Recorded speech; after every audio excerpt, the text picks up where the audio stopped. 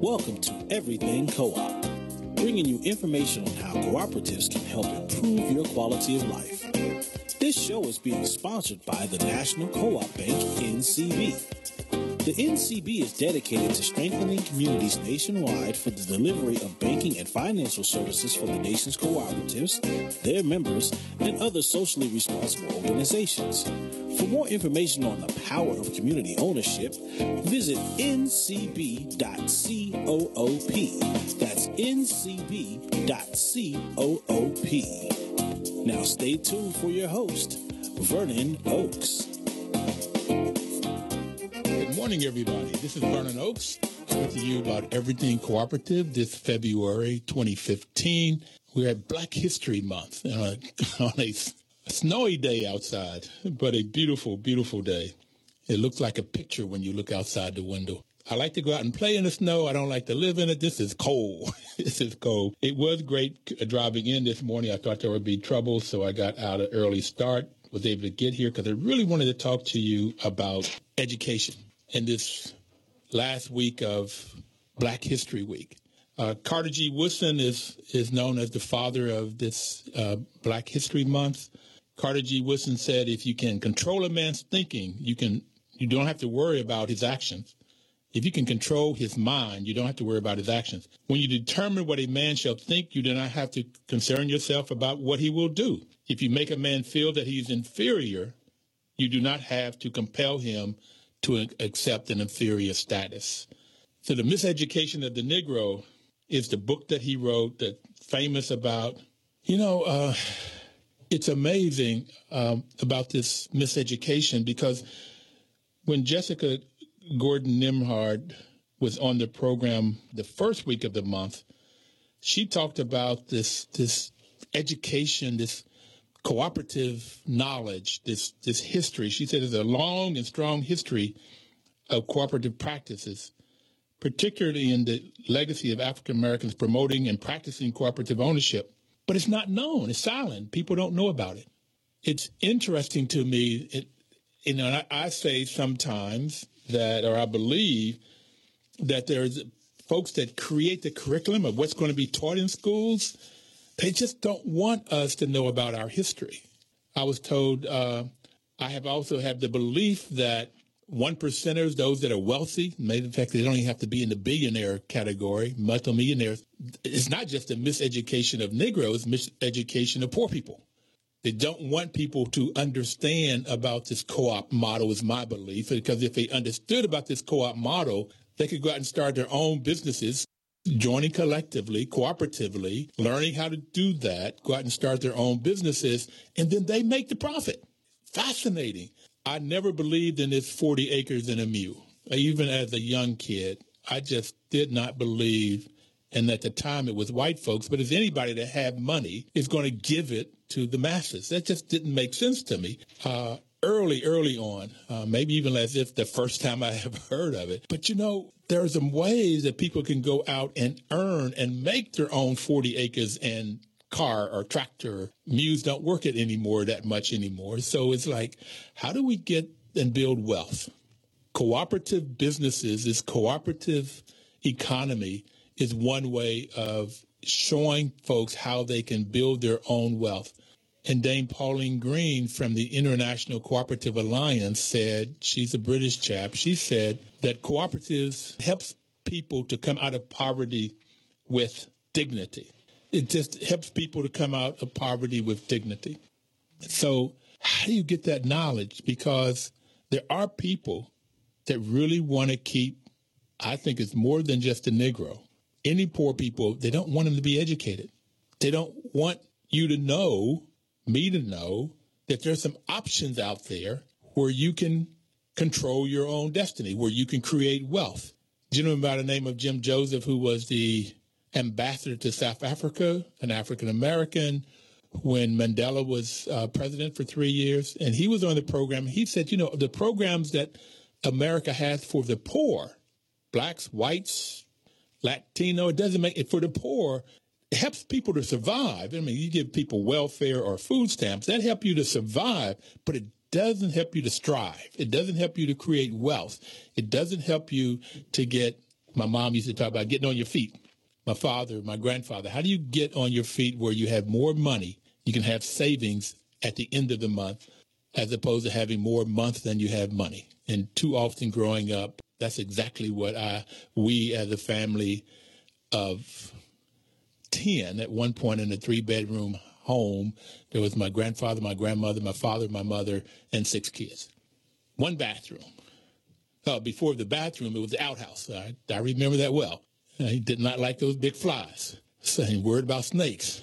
So, we come a long way because now in my life through education, through knowledge, I have more months than I have more money than I have months. So it can happen in a generation or two, but it really takes knowledge. And too often, people that are in power, people that have money, don't want you to know about ways of creating wealth. If you give you money, food stamps, $7, $8 an hour, don't even want to give you $10.50 an hour, then you have to spend it to survive. And you spend it in establishments that they own, and it goes away from your communities very quickly. And the community doesn't grow. You don't grow. You don't get on your feet. You stay behind. And that's what happens to too many Americans. Martin Luther King said that if you have 40 million people that are, begging on welfare and so forth, there's something wrong with the system, and the system has to change. In my belief, the system from capitalism needs to go to cooperatives. One way. It can't go totally out of capitalism, but more and more cooperatives come into existence, more and more cooperatives. Then you have everyday people creating wealth, everyday people with not necessarily any more than a high school education or not even having a high school education. You get the knowledge you need when you started in a co-op. You get the knowledge you need to run a business. And as Ruthie Wilder said on the program, that knowledge you learn about how to run your business, and she's in Baltimore with a housing co-op. I think she said 160 units. I don't know if it was a $2 million business. I can't remember the numbers, but she learned how to run a business. And her career was like with Metro, with the driving of the trains. I don't know how much education she had, but I would suggest to you that her education, her formal education, was not learning how to run a business. But she learned how to run her cooperative business, and she's the president of it. And she said that when she learned the tools that she learned in running her business, she took to her life.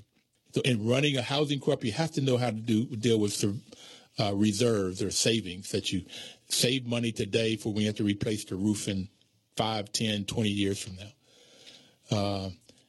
So she had learned those things, and she put them to use in her everyday life. Carter G. Woodson, "No man knows what he can do until he tries," is one of his quotes. I would suggest to you one of the first persons that I had on the program, October 2013, said that one of the reasons there are not more co-ops is because it's hard work. It's straight out, it's hard work. And if you don't, and I've seen this in managing housing co-ops, that they really function once a person's mentality changes from a tenant to an owner. That change doesn't happen quickly for everybody, and some people it may never happen. But once you move from, I can pick up the telephone and call somebody and they'll come and fix something even if I messed it up. If you're a tenant, then you're used to the landlord that you can call him. It doesn't mean he'll come and fix it, but you can call him to fix it. Once you get that you're an owner and that if you mess something up, you've got to fix it. Some people don't want that. They don't want that responsibility. But long range, the research has shown that the rent stays a lot lower. A housing co-op in Atlanta, the 2-bedroom was $500 a month when they did this research a couple of years ago. Where in an apartment building, it was $500 to $800 a month. So when people know that they own it, they take better care of it. You have a better sense of community. There is community. In an apartment building, too often you may not even know your neighbor, But in a co-op, you get to know your neighbors and everybody looks out for each other. I like nosy neighbors now because that's one good sense that you can keep the crime down when people are watching out for stuff. And they said in this research that in co-ops, crime was down compared to apartment buildings. So once you know that you're an owner, once you know that your decisions matter, and not only in your household, but in the communities, all of the households in the community, then you take different actions. You look out for each other. Crime is down. You take better care of your unit. You perhaps would turn off the water when you're brushing your teeth or shaving so that you don't have to pay for it. You eventually pay for it if you keep it on because you're the owner. So co-ops for a lot of, at the personal level and at the community level, makes a lot more sense. Question is, why aren't there more? And I contend, and one of our persons on the told me I had a sinister view, that there are people that don't want you to know. And I guess that sinister view comes from being black in America. Because there's too often in growing up in the South during the 60s, during the riots, in high school, that folks would call you the N-word, and sometimes they would try to spit on you or you know that they didn't want your best. And too often in my world, I'll be 68 this year, in my world, there's been too often that you try to do something, you do it your best, and you find out that there's somebody holding you back simply because of the color of your skin. It may be some other reason, like economics. They want that job. They don't want you to get it, so they'll lie on you or do something for you so that you don't get it. But they'll use the color of the skin as a way of keeping you down. And I believe those actions are sinister. And I also believe, after this lady said this on the air, that she knows rich people and they want people to go. And I think that's true, too, that there are some wealthy people that will, and that happened all the way through our history. There were wealthy people that wanted to see everybody have a fair shot, have a fair chance if they were willing to work and do it. Even early on, Underground Railroad was a cooperative. Underground Railroad was people working together, whites and blacks. If it wasn't for the whites, the Underground Railroad would not have worked, where blacks were taken out of the slavery and out of the South and going to different people's homes. And more often than not, those homes were white folks. So you do have people that are wealthy that really want to see everybody grow and survive and have an equal chance. But I'd also say that there are a lot of people out there that have money that don't want to see. They want to keep people down. And it's not just African Americans, this miseducation of the Negro. That miseducation goes to a lot of folks, white people and blacks and Latin. So, it's a big thing this month, this Black History Month, understanding our history. We're going to take a break, but we're going to come back and talk more about Carter G. Woodson and this cooperative. Talk to you right now.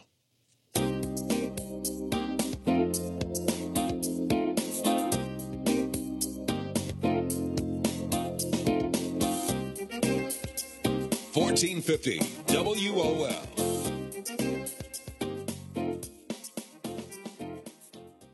Jessica Gordon Nembhard, in her book, Collective Courage, A History of African American Cooperative Economic Thought and Practice,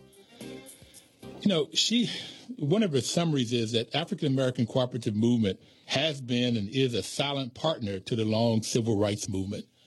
And that is so true. And we've had David Thompson on the air a couple of times, who's writing another book on the same subject.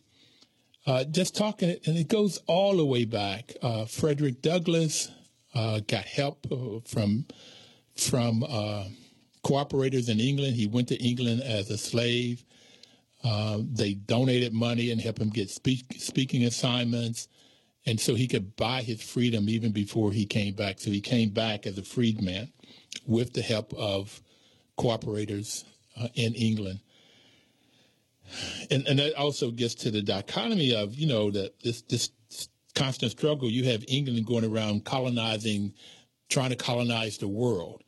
Europeans, particularly whether it's Spanish, Portuguese, Dutch, English, colonized, meaning taking control over, however they could do it.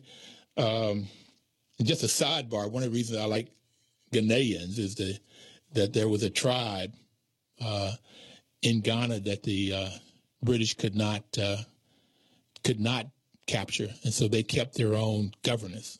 And I met the king once. I'm Ashanti tribe. So, but for the most part, they colonized.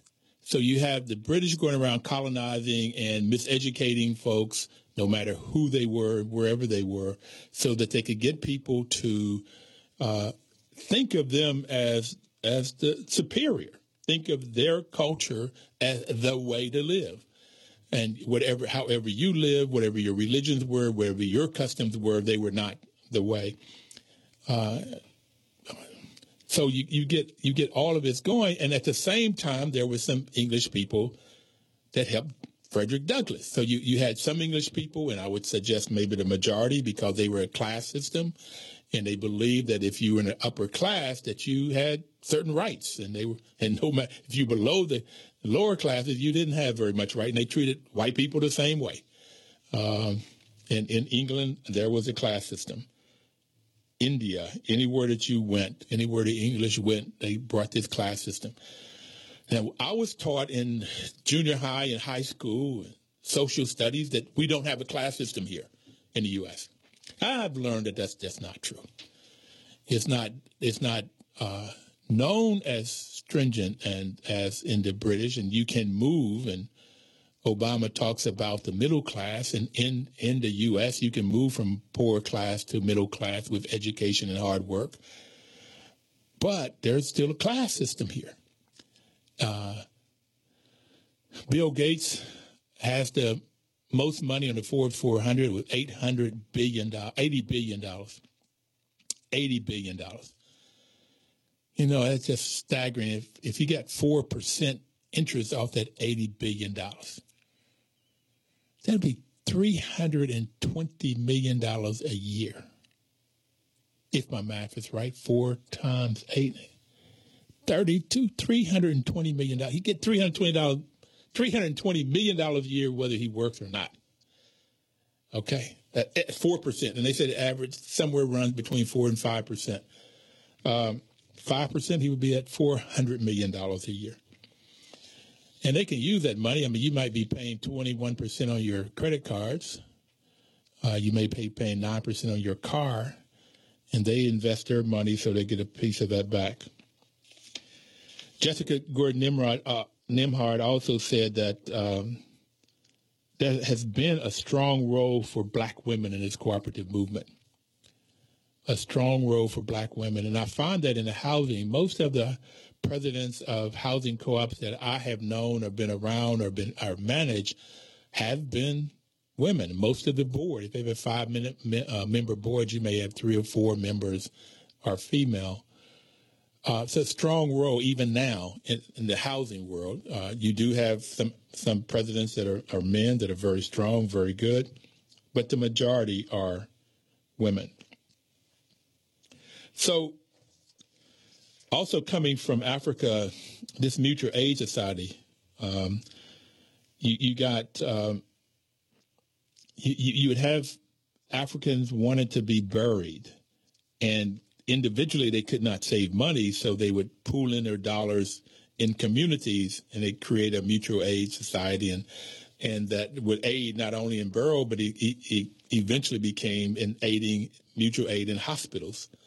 And that sort of what I have been told came over from Western Africa, the Senegal and the Ghana and the Gambia and those places, Ivory Coast. So you had this sort of working together, and we had Jim Joseph on that I talked about earlier, and he talked about Ubuntu, a Southern African tradition, a way of being is what he called it.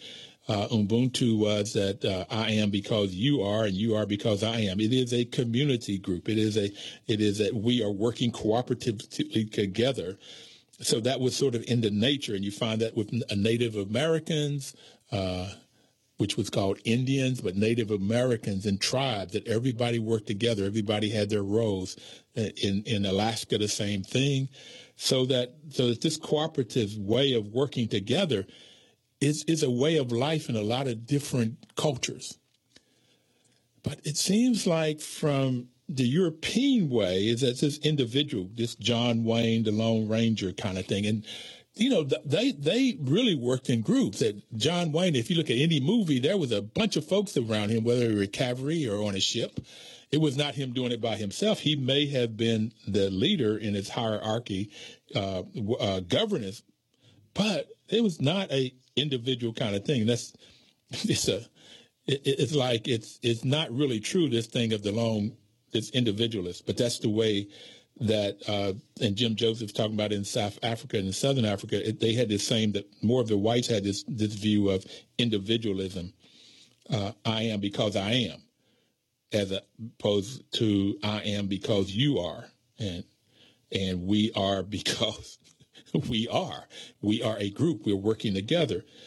And he said, Jim Joseph said that Mandela, the reason that he could work with the people that imprisoned him, because he knew that if he hurt them, he was hurting himself. So because of his Ubuntu, this thing of this cooperative nature,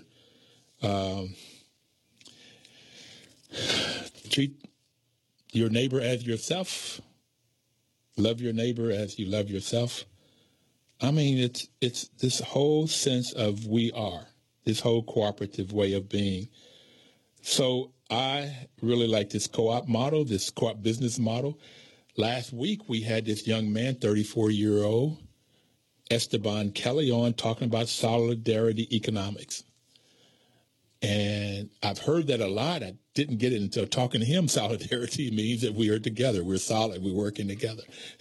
It says we are cooperative. It's different organizations that work cooperatively. Together, solid together. We work each other. And the sixth principle of cooperative is cooperation among cooperatives. So you get the credit unions working with housing co-ops, maybe helping the affordable housing co-ops, such that when they have to get their down payment or their membership buy-in, it could be $2,000, $5,000, $10,000 that they perhaps could borrow from the co-op, because banks, a lot of times banks don't understand co-ops. They don't want to understand co-ops, I think. And their focus is on the individual and how much money you have or what your credit is. And in these affordable housing co-ops, too often people don't have good credit or don't have a lot of income and definitely don't have cash, wealth saved up. And a lot of times the banks, when they want to borrow money, they want to make sure that you have collateral that they can go after if you lose their money. So we're looking to try to see how we can get more cooperation with the credit unions and housing co-ops, so that when somebody needs $2,000 or they want to buy a computer, they can go down to their local credit union, which is a cooperative. In both cases, housing co-ops and credit unions are called consumer co-ops. But working together, the solidarity economics and the benefits. I had a program after the President Obama State of the Union message, and that program was all about everything that he wants to get. Not quite everything, but most of everything that he wants to accomplish in his State of the Union, he could do it cooperatively, this solidarity economics. He hasn't talked about that yet, but perhaps one day he will. So Jessica Gordon Nimrod talked a lot about when this cooperative model has worked. I mean, like the Great Depression in the 30s, you had perhaps your biggest growth of co-ops, black co-op development, because of the economic need of people working together and the organizational support. That's what makes it so good, is that one person may have this skill set, another has another skill set. When they learn how to work together, they bring in different skill sets. So it's a better chance. Matter of fact, the statistics shows it. There's a lot less co-ops that go under because people are working together and they bring their different skill sets. They learn how to put them together. They can do much better. And there's a lot of room for co-ops in today's world, in the 21st century. You know, we'll take another break. I get excited about this. I hope I don't sound too preachy, but if I do, I hope you get the message, and perhaps you'll want to start your own co-op. We'll be right back. Don't touch that dial.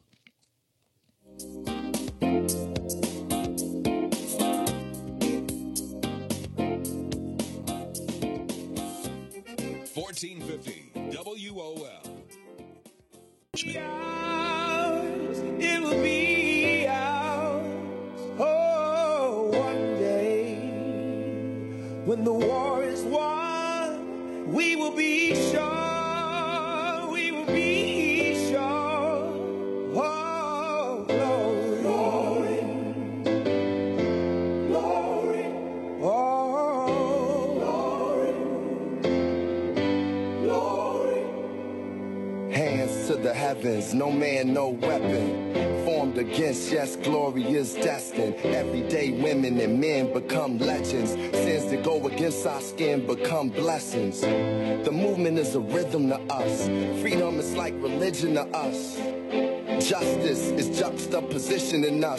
Justice for all just ain't specific enough. One son died, the spirit is revisiting us.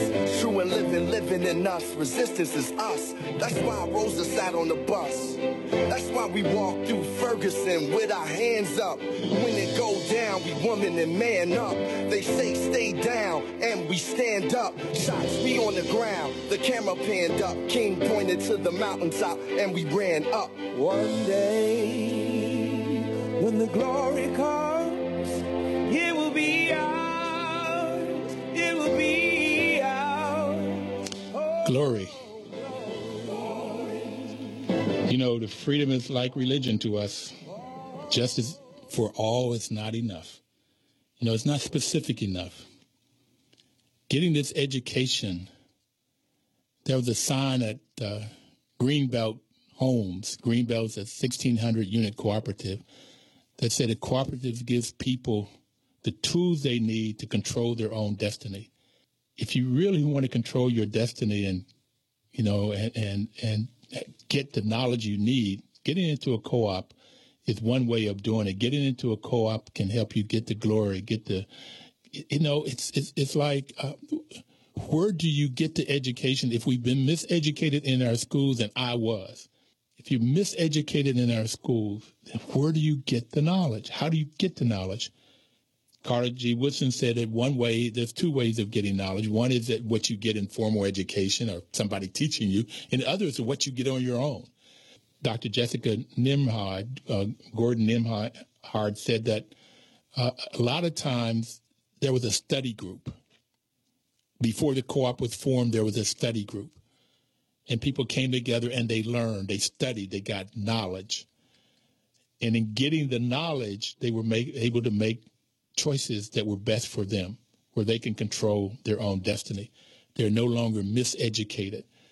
They could create businesses, create organizations that help them. And when they create them, most often the products or the services were better than, as good as, if not better than, the competitors. And when they made profit, they got a chance to keep it. You know, we had people in here from NCBA CLUSA, and they go around the world, and they were talking, a couple of them talking, and they said that one of the huge difference between a farmer that was in the co-op on one side of the street and a farmer that was in a co-op on the other side. One is the farmer in the co-op, their product looked better. They were greener, they were fresher, they were stronger. They weren't wilting. And when the farmer was asked what was the major difference between being in a co-op and not, at first he pointed at the farmer across the street and his product, but he said that he could now feed his family for the whole year and have some left over. Where before he couldn't even make enough off the farm to feed his family, to survive, subsistence. Could not do it. More year than food, more year than money. And now by being in the co-op, they learned how to produce better products, better crops. And a lot of times, these crops didn't use fertilizer. They were organic farms. They got more money for their crop. They got different locations they could sell their crop, different markets they could send their crops to, so they could get more dollars to feed their family and have leftover to build wealth, to perhaps grow their business. Freedom is like religion to us. Justice is not, it doesn't say it all. We learn resist. And you talk about Rosa Parks sitting at the bus, in the front of the bus. Well, Rosa Parks is not very well known, but Rosa Parks and a lot of the civil rights leaders went to a school called the Highlander School. And I really want to go there and study it more because I want to know what did they teach them at the Highlander School that they were not taught in their regular schools. And little bit that I've gotten is they taught them about their civil rights. What are your rights as a citizen in the U.S.? What happens when you go vote? Why people don't want you to be able to vote? Really, the reason people don't want us to be able to vote is because if we don't vote, then they get to put into power who they want to put into power, and the people that then go to power will create programs and laws that help them. This is why the wealthy put so much money into politics. This is why the Koch brothers, K-O-C-H, will put so much money in for Republican folks in the House and the Senate and in local jurisdictions, states and county. They want as many people in there that will create laws and create programs that help them get more money. I mean, they don't do it because they are philanthropic and they want to help these folks. No, the ultimate goal is to not have us to vote, not have us to put people in power that will benefit us, but to put people in power that will benefit them. And it's unfortunate it's them and us, but that's what it happens. That I never understand why the people that have all of this money want to get more. They don't want you to get it because if you get it, no, then they don't get it. It seems to be real simple when you can understand it, and it's taken a long time for me to get it. You know, and I talked that the one percenters get 60% of the income that is produced by the U.S. So if the one percenters get 6%, then 99% get 40%. We have to share the 40%. And it also became clear why they don't want to raise the minimum wage, because if they do raise the minimum wage, then that would mean that either one or two things will happen, that the people below will get more of the piece of the pie and they'll get less. So maybe the 99%ers would get 60% of the pie and they would get 40, and they don't want that and they don't need it. Or inflation. That then the price, you go from $6 an hour to 10, 40% increase or 45% increase. And then all of a sudden, gas starts going up, food starts going up, so they can make more money. So there's a net gain after 5 years or so that growth doesn't make any difference. You cannot buy any more goods and services at $10 an hour than you did at $6 or $7 an hour with inflation. And that's what ends up happening a lot of times when you see that the minimum wages are increased. The minimum wage is increased. So they want theirs. So the question is, how do we get more people to get the knowledge they need to make informed decisions? I tell young people now, I say, why you go to school? And they say, get an education. I say, why you get an education? A lot of times they don't. Oh, I had one young lady just tell me the other day, about 12 years old. She said, I get an education so I can get a better job. I said, that's fantastic. Okay, you know why you want to get a better education. But or she said, get an education so you can get a degree so you can get a better job. And I said to her, what I have found is you really want to get knowledge. Whether you get a degree or not, you really want knowledge. And too many times, you'll have people with a lot of degrees but no knowledge. And at least they don't know how to put that knowledge into work. So you want to get knowledge either by getting it formally and getting degrees, or by joining a study group, learning how to create cooperatives so you can get knowledge, so you can make better decisions, better choices for your life, so you can live a better life and have control over your life and end up with more money than month, savings, wealth that you can pass on for generations. And one of the things I found out is that I think of the top 10 people on the Forbes 400 list, 3 of them made their money on their own or with their corporations. Now, they didn't make it on their own, but they made their money, where the other 7 have inherited money. And it seems like the ones that inherit the money really want to make sure that they can make more money off the inherited money. So they don't really want these programs that help the everyday common person. They want programs in place that help them to both conserve their money, pay less taxes, and or get more money, get more interest, and pay less taxes. So I really encourage you in listening to get into a study group. I may want to start one of these study groups for cooperatives and learn how to create a co-op. One of the things that my employees and I are doing is turning Oaks Management, which is a property management company, into a worker-owned co-op. The worker-owned co-op is when the employees own the co-op. They make the decisions. They can both control it, they own it, and control it. If you have any comments or questions, you can call in at 1-800-450-7876, 1-800-450-7876. If you want to talk about this miseducation of poor people, miseducation of the Negro, miseducation of everybody that Carter G. Woodson said it,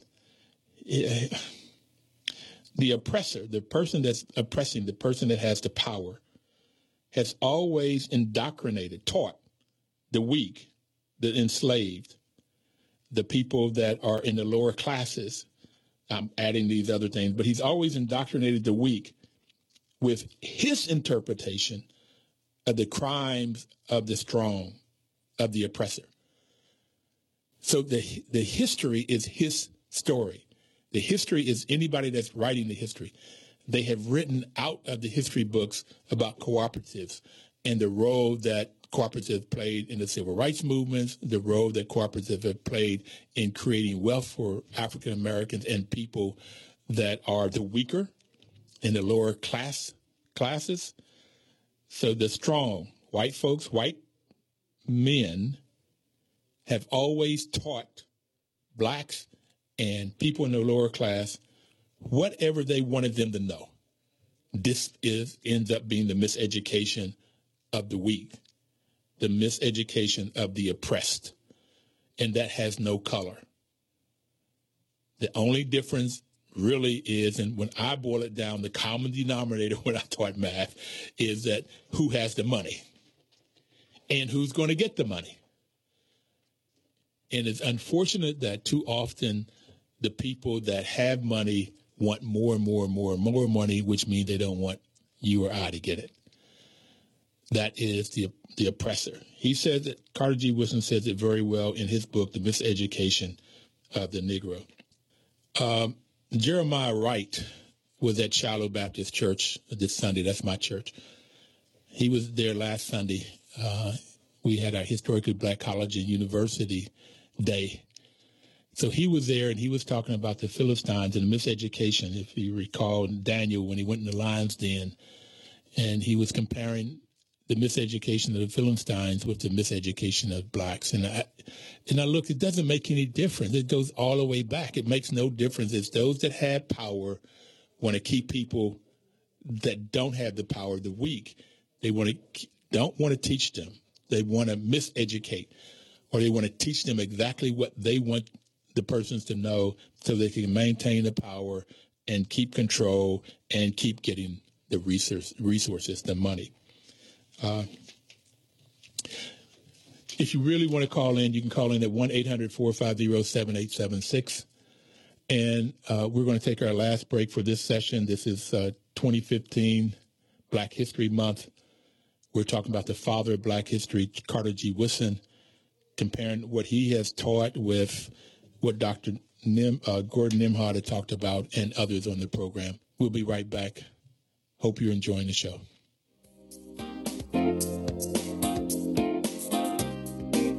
News updates on the web at WOLDCnews.com.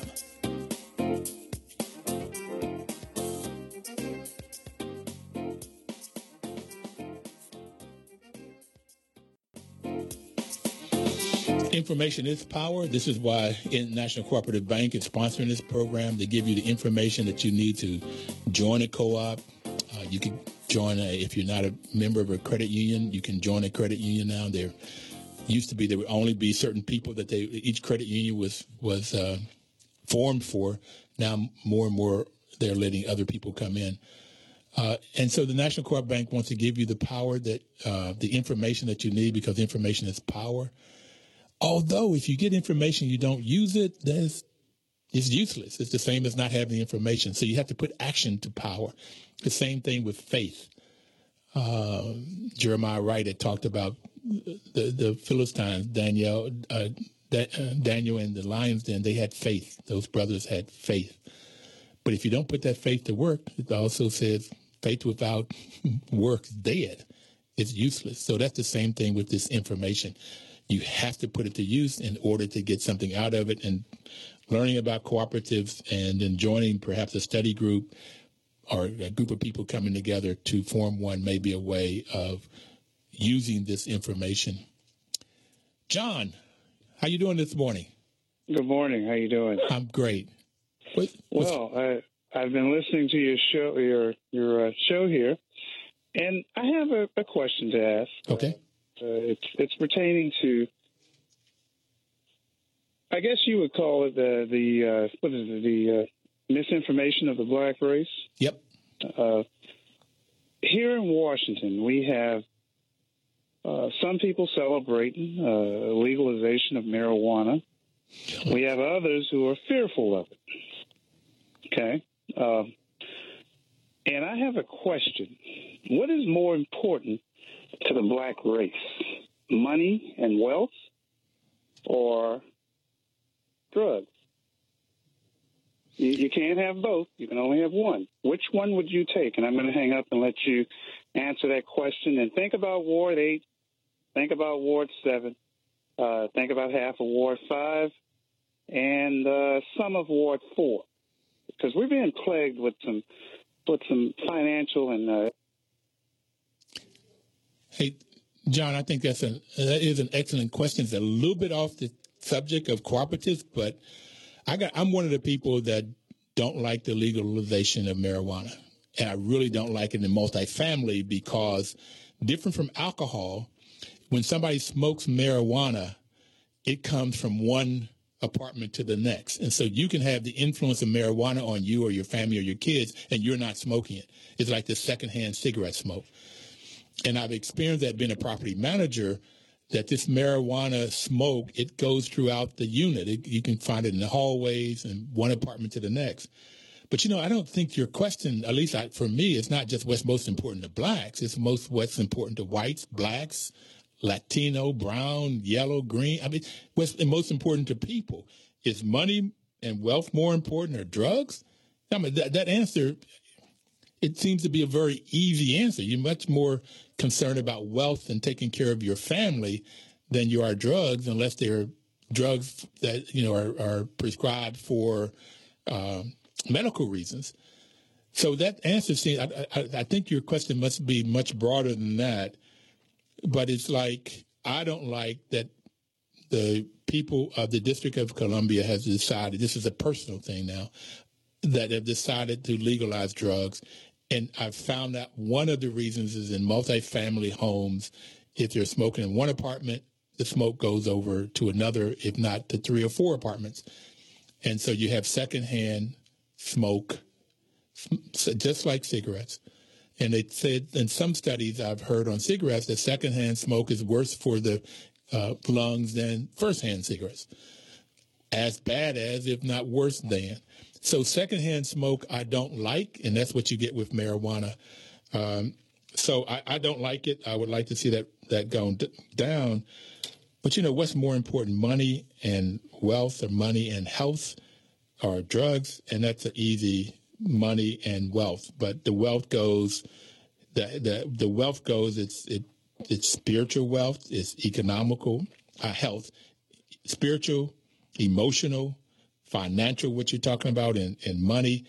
It's physical health, emotional. So it's all the different systems. Health is much more important than drugs, unless drugs are used. And I had a friend that was blind, had glaucoma, and he was prescribed marijuana early to try to stop it from going. It didn't stop it. he got high with his cookies and smoking, but I don't like it. I don't like that at all. But thank you for your question. You know, what we're in this Black History Month, wealth is much more, and health is much more important. And this miseducation of, and I've expanded that also, it's not just blacks, Negro, Philistines, it's everybody. It's how do you get a group of people to do what you want them to do? When you control a man's thinking, you do not have to worry about his actions. No man knows what he can do until he tries. So how do you get people to know? Again, this is why National Cooperative Bank is sponsoring this program, is to get people to know about co-ops so that they can get the education that they need to control their destinies. They can get the education that they need to create wealth. They can get the education that they need, that they can make informed decisions. They can get the knowledge they need to make informed decisions, no matter how much formal education you have or don't have. Carter G. Woodson had trained himself through the age, I think, 20. Maybe it was 17. He taught himself, and then he went and got a high school degree and got it in 20. Then in 1912, he got a PhD from Harvard. He was the second person to get the second African American to get a degree from Harvard, W.E.B. Du Bois being the first, and then W.E.B. Du Bois talked about co-ops. He advocated for co-ops. Working together. My fathers used to say that too often blacks were like crabs in a barrel. I don't know if you've heard this quote before. And that means that when one crab sees another crab climbing out of the barrel, they'll reach up and grit them and pull them back down. You know, I think that happens with anybody that don't like themselves, that don't care for themselves. And that's one of the things, if you read this letter from Lynch, Lynch was, I think he came from Barbados or somewhere, and he was teaching the whites here that what you have to do is get the blacks to think only of the whites as people in power and that have any kind of knowledge, that they are superior. And you get the black women to be against the black men. You get the light skins to be against the black darker skins. And you keep this division. And he said that would last for 400 years. It would last forever and ever kind of thing. And that's what I think you see happen too often with blacks. And we think that it would be hard for us to come together because of that. But see, in these study groups, you learn how to work together, how to solve problems together, how when there is disagreement, and there is going to be disagreement. I've learned that all of my life. When there is disagreement, you learn how to resolve the disagreement without punching each other and without hurting each other. You stay on the behavior or the disagreement and not on the person. So you learn these things, that you learn how to work together, which whites, the oppressor, have taught us year in and year out, this division. So we've been taught that even though if we came from West Africa, Southern Africa, in our history, in our cultures, it was I am because you are and you are because I am.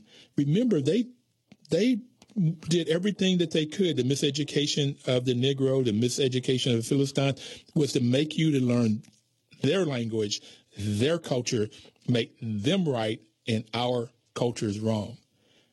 So looking out for the individual, for self, as opposed to looking out for your neighbor and self, looking out for people down the street in your communities.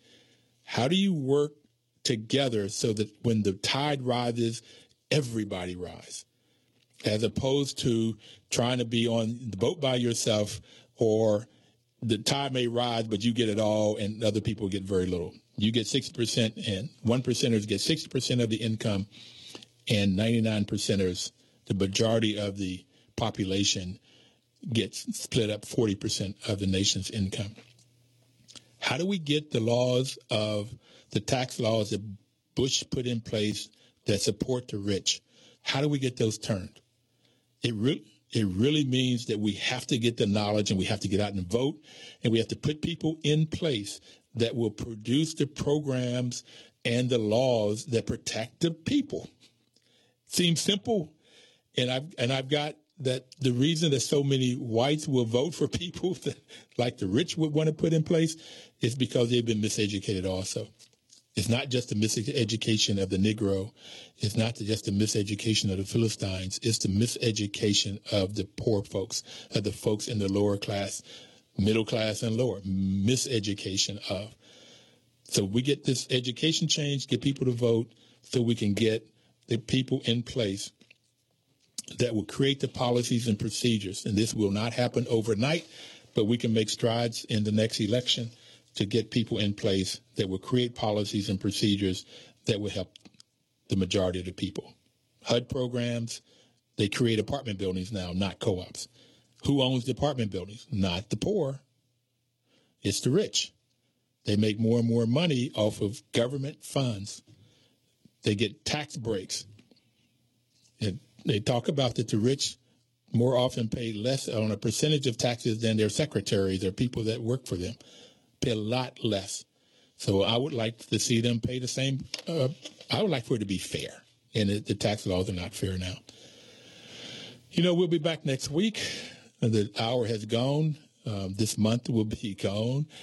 This Black History Month. But as somebody said, this Black History Month is every day. If you need to contact me, you can contact me at Vernon, V-O, V as in Oscar, O as in V, and Victor, O as in Oscar, at oakesmanagement.com, O-A-K-E-S management.com. We'll see you next Thursday. Thanks a lot for listening. 1450 WOL.